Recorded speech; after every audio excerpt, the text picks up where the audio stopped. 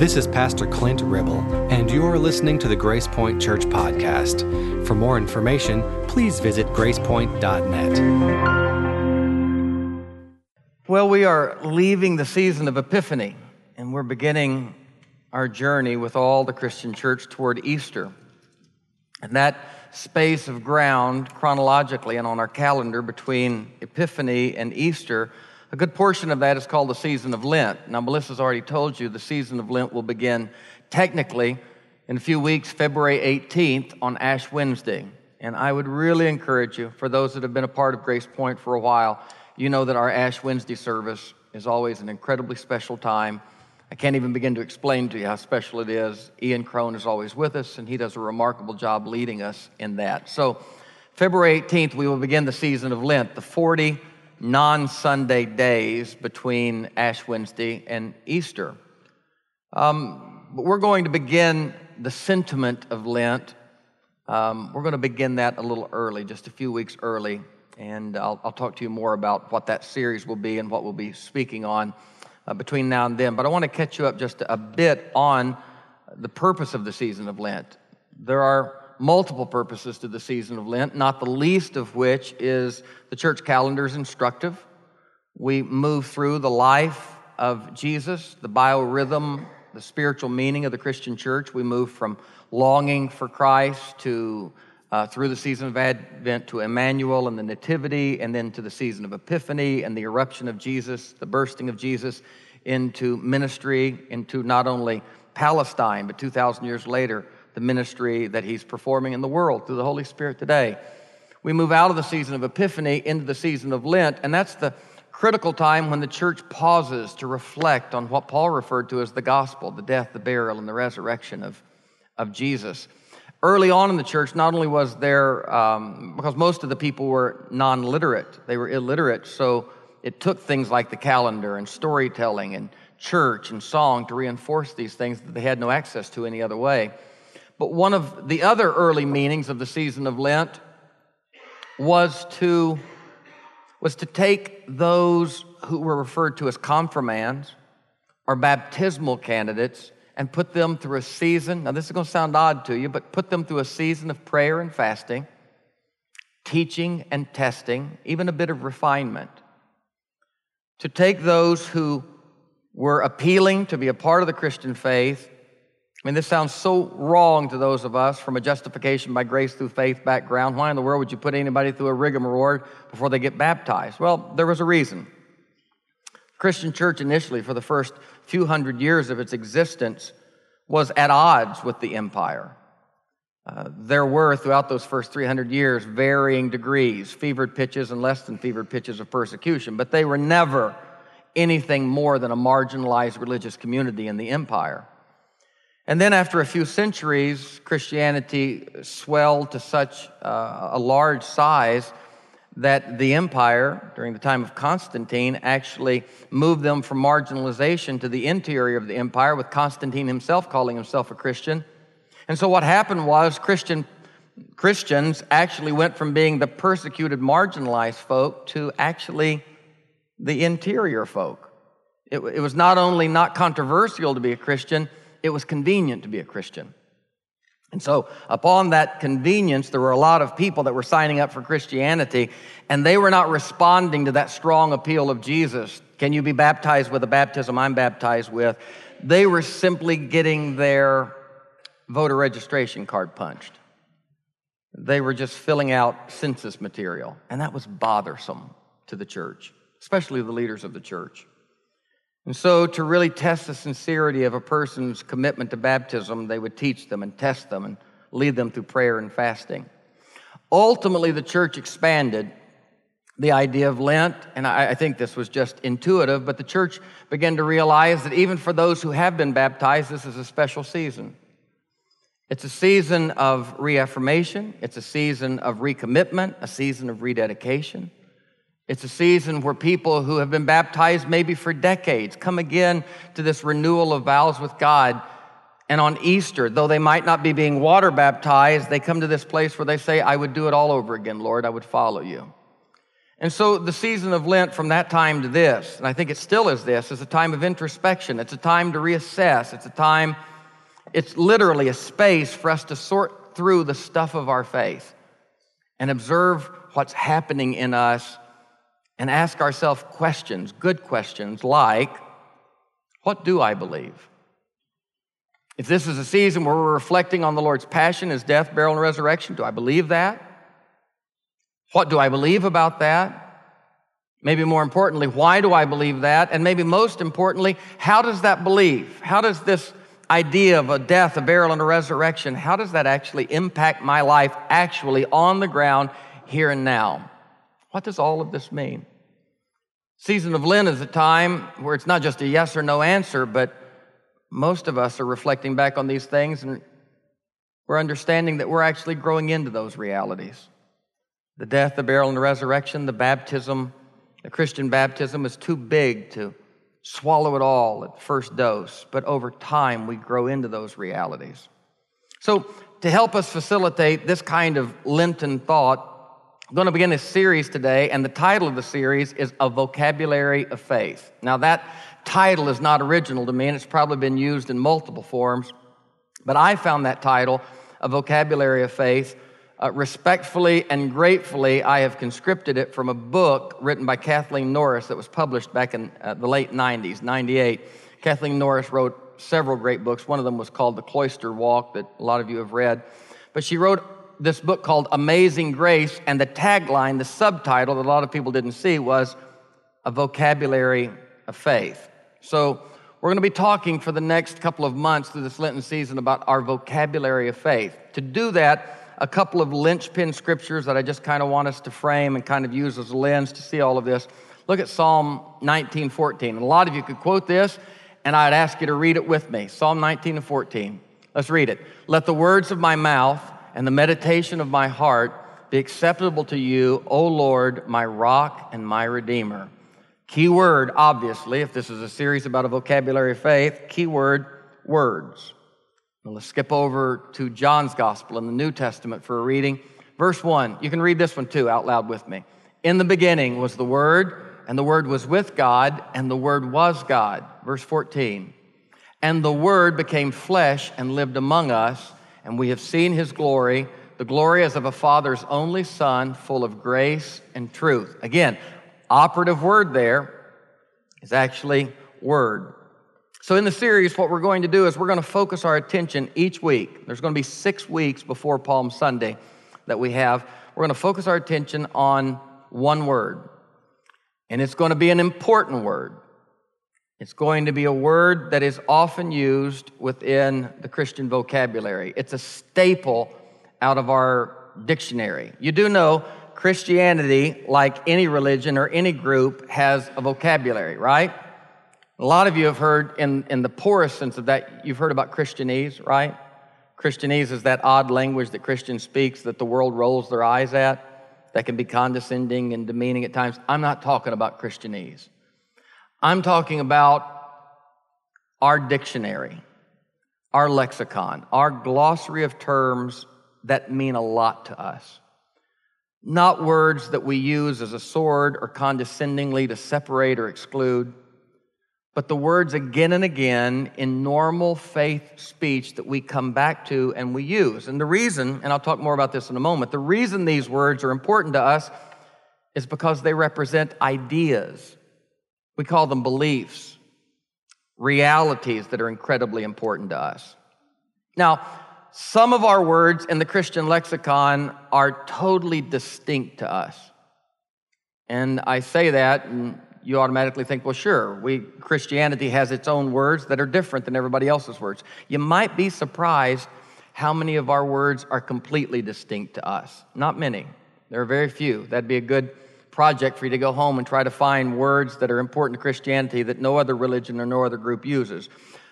Our words are distinct to us, not in the sense that nobody else uses them, but most of the words, and probably all 6 of the words that we look at over the next couple of months, our words, though we share them with other groups, the reason I call them our words, I think the thing that I'm noting is that we define them, if not completely, we define them with nuance differently.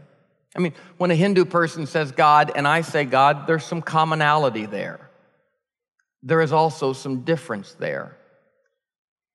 When an atheist says God, I use the word God, and there is some commonality there ideologically. And yet there are differences there. So I call them our words, not because no one else uses them, but because they're distinct to us in their meaning.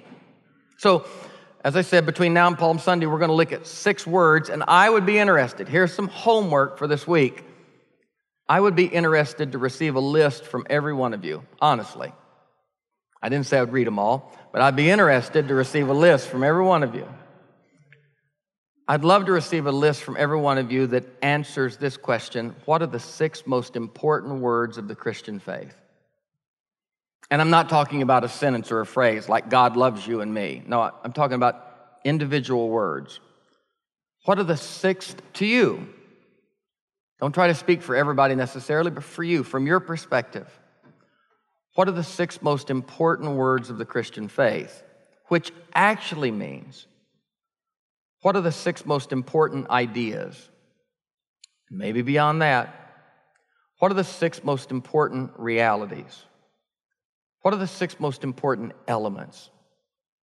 What are the 6 most important beliefs? What are the 6 most important words, ideas, things of the Christian faith? And the shift I just made there, I don't want to gloss over that. The shift I just made from words to things, from words to realities, that may seem subtle, but it really isn't. Because words, and God help us to understand this, words are only important to the extent that they represent something. Somebody said, it was a great preacher, and I can't remember his name. He said, often Christians speak a language, and it is the language of a land in which there are no real inhabitants. Esoteric, impractical, heady, but nobody actually lives there. That's not the words that I'm looking for. Words are only important to the extent that they represent something. Words are more than sounds. Words are more than a sum of letters. Words are incredibly significant, and one way they're incredibly significant is they are the way that we relate to life. They are the way that we link ourselves cognitively, spiritually to our existence. I mean, the way life works is we experience life, and then we form our perception of what we just experienced. I mean, we experience life. We touch and we taste and we smell and we hear and we feel. And after experiencing life, we begin to frame that cognitively. We begin to develop a perception. We begin to find an understanding of what we just experienced.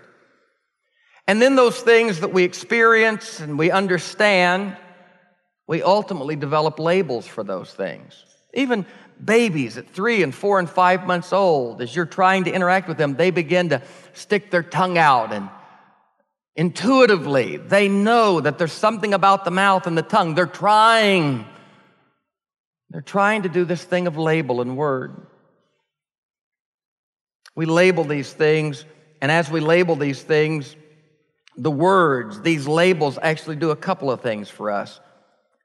Internally, they help us frame and organize our life and the universe that's outside of us and the universe that's inside of us. We develop schema, social psychologists say. A child learns that fuzzy thing sitting over in the corner that licks him on the face and plays with him is a dog. And then you think your child's learned it all because it knows that 4-legged creature's a dog, and you're driving down the road the next day and the child looks out the window and sees a horse and says, dog. Because by its understanding, anything with 4 legs that has hair on it is a dog. But then you say, no, it's a horse. And that's called schematic development. Our labels help us connect to the reality of the universe. But more than that, maybe not more than that, but just as important as that, our labels not only connect us with the universe, with our own understanding of the universe, they not only give us a filing cabinet and a filing system, but words help connect us to one another. Words are these mediums that hover between us, that help us to connect to one another, to understand one another. Words are those things that bring us together to help us share the gift of life together more effectively. And what we know is that as people live life together, they develop a common language. That's words. We have experiences that are common. We develop understandings that are either common or uncommon. Sometimes with the same experiences perceived differently. But then when people begin to live in intimate, close relationships and community, they begin to develop a language, and it's a common language. And the more specific and refined that language, the more closely the people live together. And the more closely they live together, the more specific and refined the language. I grew up in my life with words, and you did too. Maybe you've never thought of it, but all of us grew up with words that, come to find out, everyone does not use. Right? You grew up in your little world with words that everybody doesn't use. I don't know when that hit me, but our Gospel Music Hall of Fame honoree, you even did an album one time called Church. Remember that? Chirch. I remember when you texted me that and said, I'm doing an album called Church, Chirch. I thought he's lost his mind. What's church? But church, evidently, am I saying it right, B? Cherch. And how do you say that? Okay. But evidently, in the world you grew up in, I grew up saying something I thought everybody in the world, in the English language, knew this word. I grew up saying, well, I bound you, he will. What's wrong with you uncultured folk? It's a part of my family's vocabulary. I bound you, he's going to. Does anybody have any idea what I bound you means? No, it's not promise. It's almost, I reckon, it's a synonym of I betcha. Now, I got to thinking about that. Why did our little world, may have been my little denomination, but I know it was my family, why did we come up with I bound you? Because gambling was so not only would we not gamble, we would shun the very appearance of evil. We won't even use the word. So instead of, it was bad. It's cussing if you say, well, I bet you. Oh, we don't bet. So we said, I bound you. So all my life, I say, I bound you. And I say it until finally somebody's brave enough to look at me and say, come again?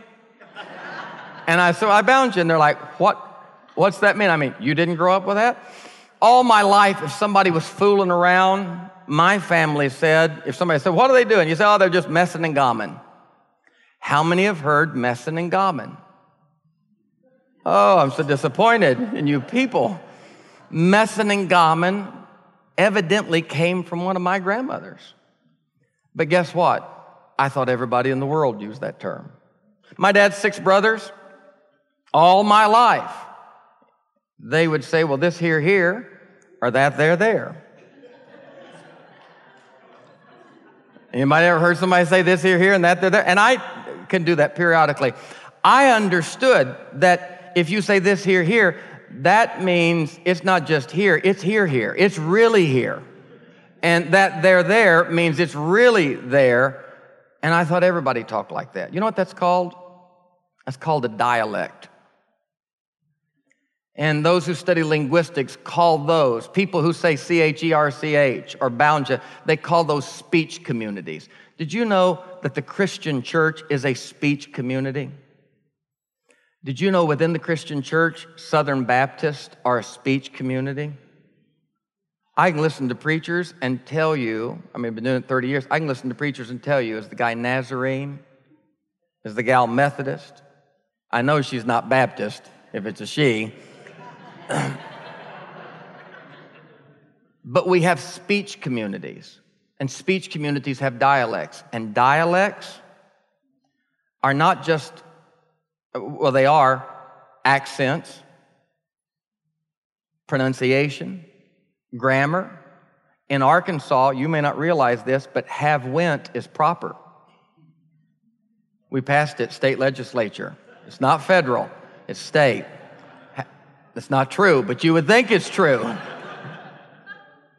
Dialects develop pronunciations, accents, ways of using grammar, phrasing. And dialects also have vocabularies.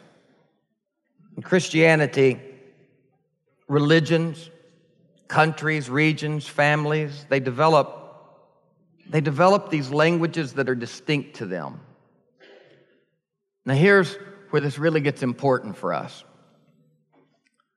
The point of all of this is that an important part of any community, listen, a local congregation is a community. An important part of any community is relationships. An important part of any community is the dynamic of all the relationships that make up, the matrix of relationships that make up that community. The second thing I want to say is an important part of any relationship. We just talk about this one right now. An important part of any relationship is communication. You can't do relationship without communication. And one very primary way that we communicate is with language. One very primary way we communicate, it's not the only way we communicate, but it is a primary way we communicate, is we use systems of speech, language, and central to every language is words, or our words. Words are central to every language.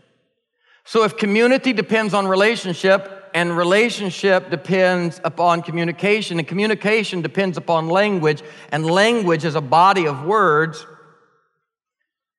then at this point, a community really depends upon words. And we all know that an important factor in good communication is clarity and understanding.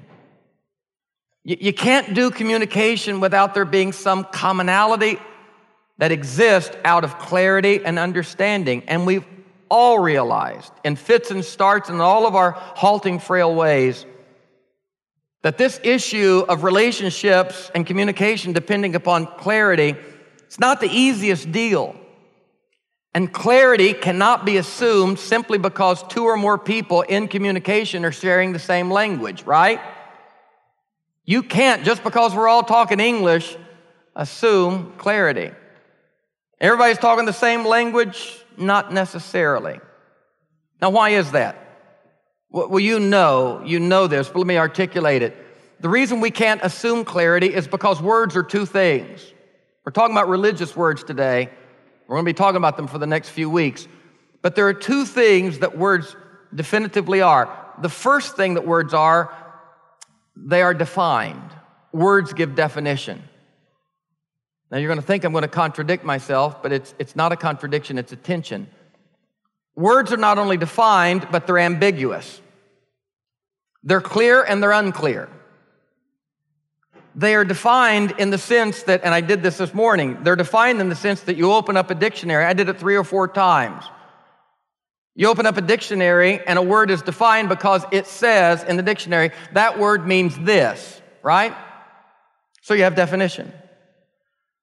They are ambiguous because that same dictionary that says they mean this also says they mean this, and this, and this, and this, and this, and this, and this, and this. So there's definition, but it's an ambiguous definition. I just opened it up, and I thought, I'm just going to test this. My eyes fell on one word, 3-letter word, low, L-O-W, low. Simple word, right? 27 meanings in the Oxford Dictionary. 27 meanings for low. I thought, oh, that's crazy. The first 3 are probably important. The last 24 are so abstract we never use them. I looked through. I readily, continually, and so do you, use 23 or 24 of them. Same 3 letters, same spelling. So we can say that word, when somebody says that's low, that word can mean a lot of things. So simply because we're all speaking the same language doesn't mean that we're communicating effectively. And I think all of us have experienced the damaging, multiple times, the damaging effect on relationships that can be yielded by not sharing common definitions for both words and the things they represent. We have different experiences of life and different experiences and understandings of words, and we come together and we think we're sharing the same thing, and we're not sharing the same thing at all. And we end up both speaking the same language, yet ultimately someone walks away saying, he just wasn't speaking my language. And they're not talking about English or Spanish or German. This element, listen, this element of clarity, this element of understanding, this element of communication, this element of common definition is so paramount for an effective church community. Any communal enterprise or system, whether it's a family, a business, or a church, we're talking about a church today. We have to do our best to know what one another means. And I include that caveat. We have to do our best because there's no perfect understanding. We don't have to do our best to agree. That's not the deal. Before we can even think about agreeing, we at least have to try to understand what the other's saying. Sometimes we think we disagree, and we don't disagree at all. We're just talking wrong. We're using the wrong words. That's when we back up and say, I think our hearts are the same. I think our hearts are connected on this, but maybe this is, what do we say? Maybe it's semantics. You know what we're trying to say? We're trying to say maybe we're not as far apart as we think we are. Maybe it's not our hearts that are failing right now. Maybe it's our words that are failing right now because words are incomplete. But if you're going to be committed within a community, you got to do your best, not to agree, but to know at first what one another means by these words that we use. And then and only then can we go on to the next decision. And the next decision takes a lot of wisdom. After I understand not simply that you're speaking my language, but I understand the words that you're employing. We're on the same page, definition-wise. Then we move on to the important decision of how intimately then can we associate. How closely in proximity and task can we associate based upon the sharing or not sharing of ideas? There's a reason Mark across the street, who pastors Clearview, and I can play golf together and talk the whole round about church, and he can bless everything we're doing, or most of it, and I can bless everything he's doing, most of it. There's a reason, and I'm not sure, but we all have to do our best as we build separate roofs and separate congregations. We all have to do our best to make sure that one day when we stand before God, God would say, I understood that separate space. I think if God's going to react to our separate spaces anyway, he's probably going to say that we were a little bit too separative. But once we understand these things, we do have to make decisions about how intimately can we associate. And simply because we have two different roofs, and there's a Southern Baptist there and a United Methodist there, doesn't mean that we're saying it's all bad and there's no commonality. But there are levels of association. And that process requires a lot of wisdom.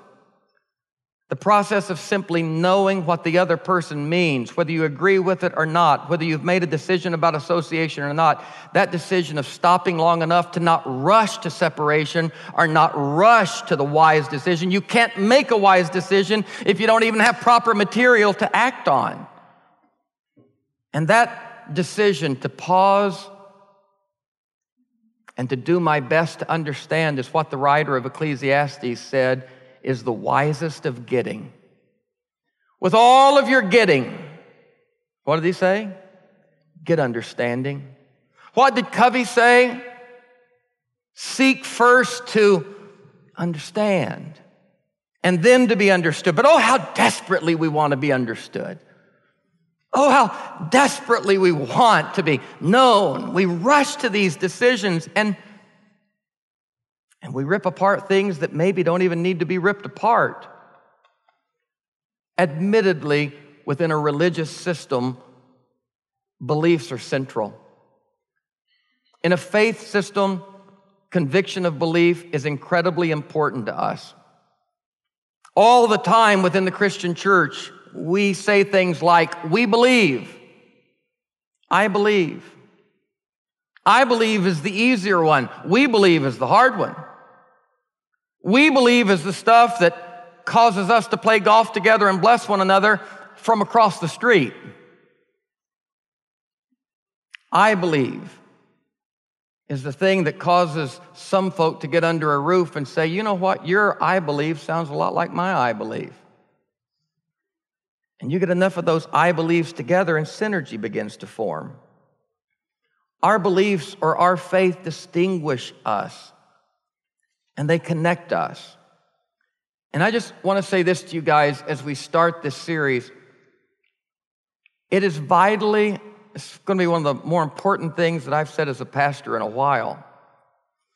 It is vitally important that within a local congregation, in order for our efforts to coordinate, to be synergistic and complementary and as effective as they can be, there has to be a sense of shared vision. There has to be a sense of common vision. There has to be a sense of common perspective. There has to be a common faith. Now, before you get too nervous, let me back up and give you the tension that holds that. That doesn't mean there has to be perfect unanimity. If there had to be perfect vision and clarity and agreement, guess how many people would be in every church? And she would leave every 18 months and find another church. As a matter of fact, part of our faith, you want to know one of the things we're supposed to agree on? Part of our faith is that we don't have to agree on everything. You want to know what we agree on? We agree that we don't have to agree on everything. Now the question is, we just said we agree we don't have to agree on everything, but the intimation is we got to agree on some things. You know what the real work of spiritual wisdom in a community is?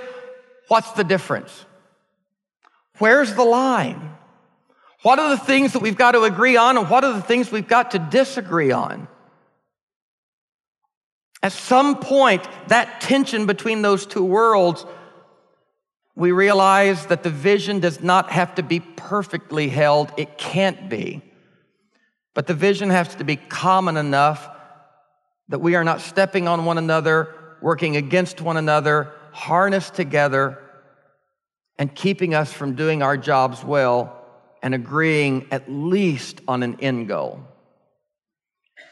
And here's the wisdom in that. There is a tension created because part of Christian ideology, I'm going to tell you something that's central to the heart of Jesus, central to the heart of the New Testament. It's so central that it is the very picture of Jesus. It's called condescension. God is here, we're there, and what happens? God comes to us. Central to Judeo-Christian thought, central to Christian theology, is the idea of elasticity. The idea of forbearance, tolerance, and I'm about to say a word some of you are going to like, some of you aren't going to like. Listen beyond the word to the meaning. Central to Christian ideology is compromise. Woo, that's not a good word for some of us. Because the last thing you ever wanted to be where I grew up was a compromiser. And yet when you think about the word and what it really means, you see it all through the New Testament. Paul was a master of compromise. Compromise is a loving act that is not done simply on behalf of the individual, but it is done on behalf of the relationship. And it says, I have no idea how I can get there, and you have no idea how you can get here. is there any possibility that you have space to give? And if you give space, I'll give space. And the Gentile church and the Jewish church in the New Testament, Paul and Peter, James and Paul, there was effective compromises made. And I want to tell you the tension of the compromise. Love demands that the compromise be enough. Conviction demands that it not be too much. And if you don't compromise enough, there's a level of unlove and selfishness.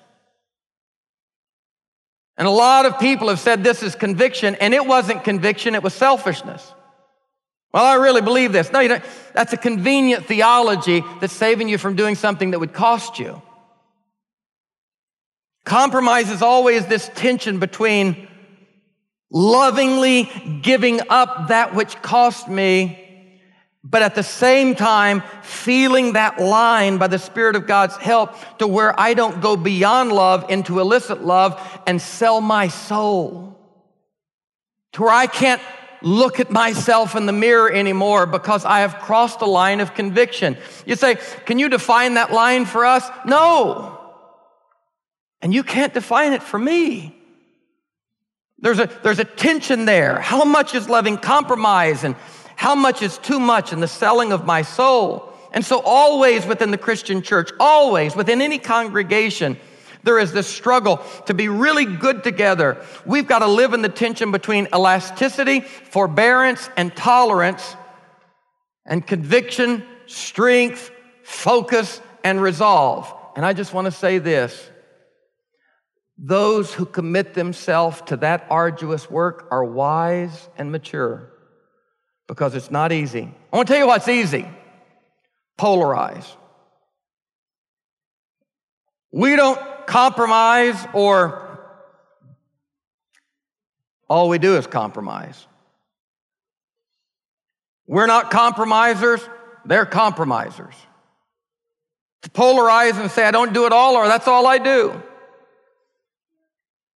Tension and moderation on any subject is always the thing that requires more diligence and spiritual aptitude. And for a church like ours, for a church across the street, any church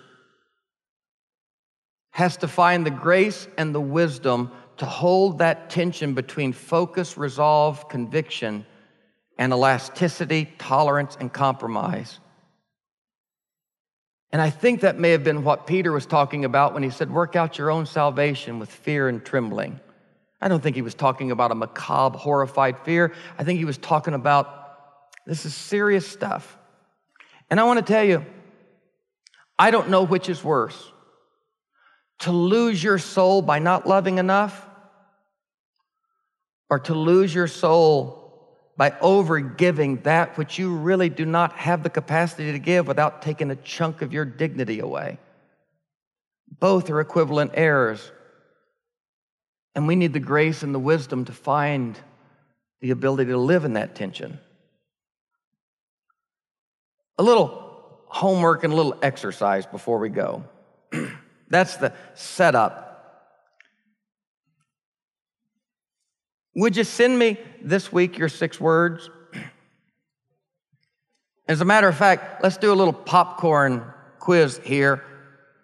Out loud, what do you think when I say Christianity's most important 6 beliefs or words? What are the 6 most important words? Start at the top and tell me, knee-jerk, what's the most important words? Ferline. Love. Grace, salvation, God. Woo, finally. God was number 4.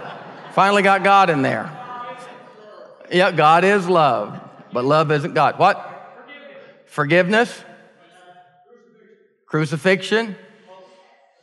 Hope. Oh, somebody finally said Jesus. Good. Jesus got in there about number 9 on Christianity. That's good. I think he belongs in there, don't you? Compassion. Others. Words, most important words. Redemption, resurrection, honesty, faith, what? Mercy, sacrifice. I hadn't heard one yet that doesn't apply. Do that work.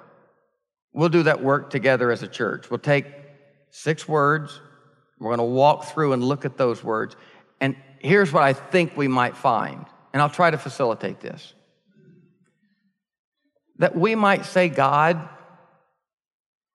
and mean something completely different than the person sitting beside us. We might say Jesus and have experienced and framed. We might say salvation. You think everybody sitting beside you, if they say salvation, you say salvation, you think that we would get that plus or minus 3% exactly what that means?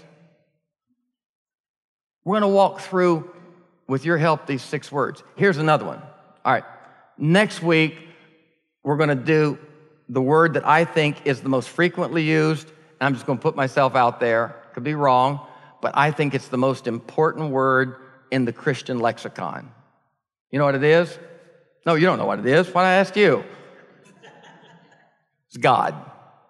I think God.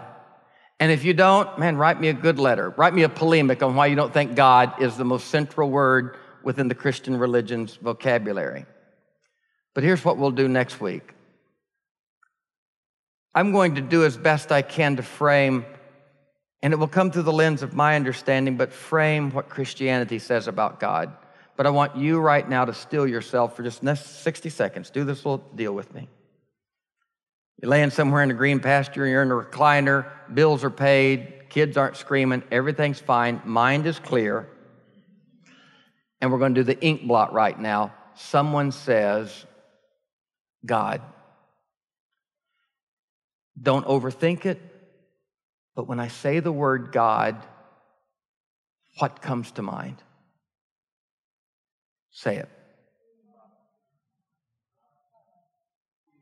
Light, love, say it loud. Creator, Father, Gandalf. I'm telling you, this is how we figure some things out about who's in and who's out. All right, that's real. Okay, big. Heaven. So I say God, and the first thing comes to your mind is peace. You know, somebody said in the first service, somebody was honest enough. I said, first thing, and they said, scary. And everybody's saying everything. When they said scary, I was like, can we talk? Because I know that feeling. If you had asked me for the first 30, 35 years of my life, first word, be honest, God, it would have been hard for me to say it, but it would have been less a word and more a feeling. And some of that still you continue to heal from over time, but for whatever reason, for many, many years, when I heard God, I don't know that it would have been a word, but it would have been a feeling. And my visceral response would have been to furrow my brow and in my heart wince a little bit. It's a pretty scary deal. And when somebody said scary, I thought, I don't think that's good theology, but you know what that is? That's her theology. And where else are you going to start except where you are? When BB shouted out Father, we've talked about this before. When you shouted out Father, you think about those people who had no father or an abusive father, that when they hear Father, they're like, not feeling you. So it's a really good thing as we move toward the cross. And you guys will help me. I promise you, we don't have the 6 words defined yet. Write me this week. We're going to come up with 6. Next week, we'll start with God. Jesus will have to be in there. But the other 4 are kind of open. I think what's going to happen, if I were facilitating this and all y'all had 3x5 cards and you were filling out all the things, I'd be the facilitator with the white sheets up, marking all the words. I think what we would find as a congregation, I really do believe that we would finally assimilate down, and there would be some that repeat over and over and over and over. And I think plus or minus 10, 20%, we could finally get down to 6, and about 90% of us would say, yeah, I could go with that. I mean, I'd move number 5, number 6, and my number 7, I think I'd put 4, but I think we would have, and we'll look at those 6 every week, and we'll explore them and what they mean to us. Because I'll tell you this, as we mature as a congregation, as we move through major moments in our history, communities are only as strong as the relationships. Relationships are only as strong as the communication. And communication requires not the politicizing of words, but the understanding of words. So that we're not all collegially saying the same word, and yet don't ask, don't tell what you actually mean. But these are the things that we hold dear. That kind of energy creates common vision, and that kind of common vision creates good gospel work. So that's going to be our process this Lent. You got homework this week. Do the homework. Think about God. We're going to come back next week, and I'm going to explain God to you perfectly. Lord, thank you for our time together. Thank you for these good folk. Thank you for the Lenten season. Thank you, Lord, for your grace in our life, for this community we call Grace Point. And Lord, help us to find the wisdom of that tension. Help us to know how much and how much is too much. Help us to know where tolerance is loving and where tolerance becomes too inordinate and I cut off a part of my soul. Help us to know how to wield conviction, but to wield it elastically.